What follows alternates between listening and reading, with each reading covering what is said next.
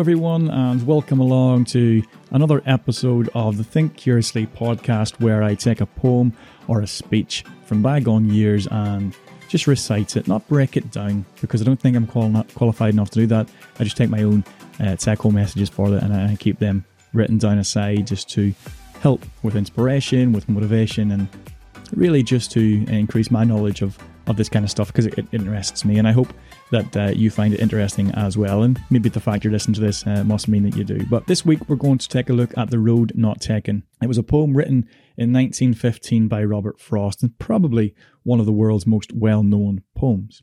It's written in a narrative and a conversational manner, and it really challenges the reader to think about the choices that the speaker, i.e. the person who wrote the poem and who's in that environment making those decisions, has made. Makes you think about it, makes you try to break it down and gain your own understanding of what it actually means, because this poem, as much the research I've done on it, it seems to be one of the most misinterpreted poems of all time, because a lot of people, when quoting it, will quote the last 2 or 3 lines of it and forget about the whole journey that the reader or the speaker has been on to get to that point.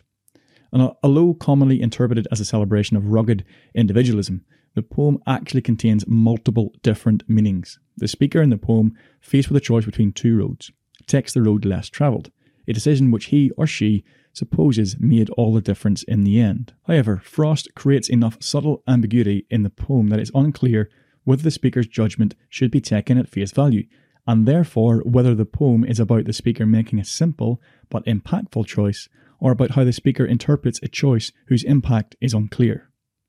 As always, it would be great to get your feedback and any take-home messages you would like to share.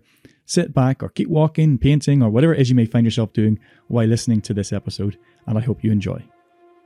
2 roads diverged in a yellow wood, and sorry I could not travel both, and be one traveller. Long I stood, and looked down one as far as I could, to where it bent in the undergrowth, then took the other as just as fair, and having perhaps the better claim, because it was grassy and wanted wear, though, as for that, the passing there had worn them really about the same, and both that morning equally lay in leaves no step had trodden black.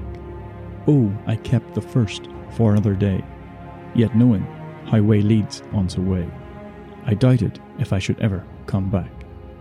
I shall be telling this with a sigh, somewhere ages and ages hence, 2 roads diverged in a wood, and I took the one less travelled by, and that has made all the difference.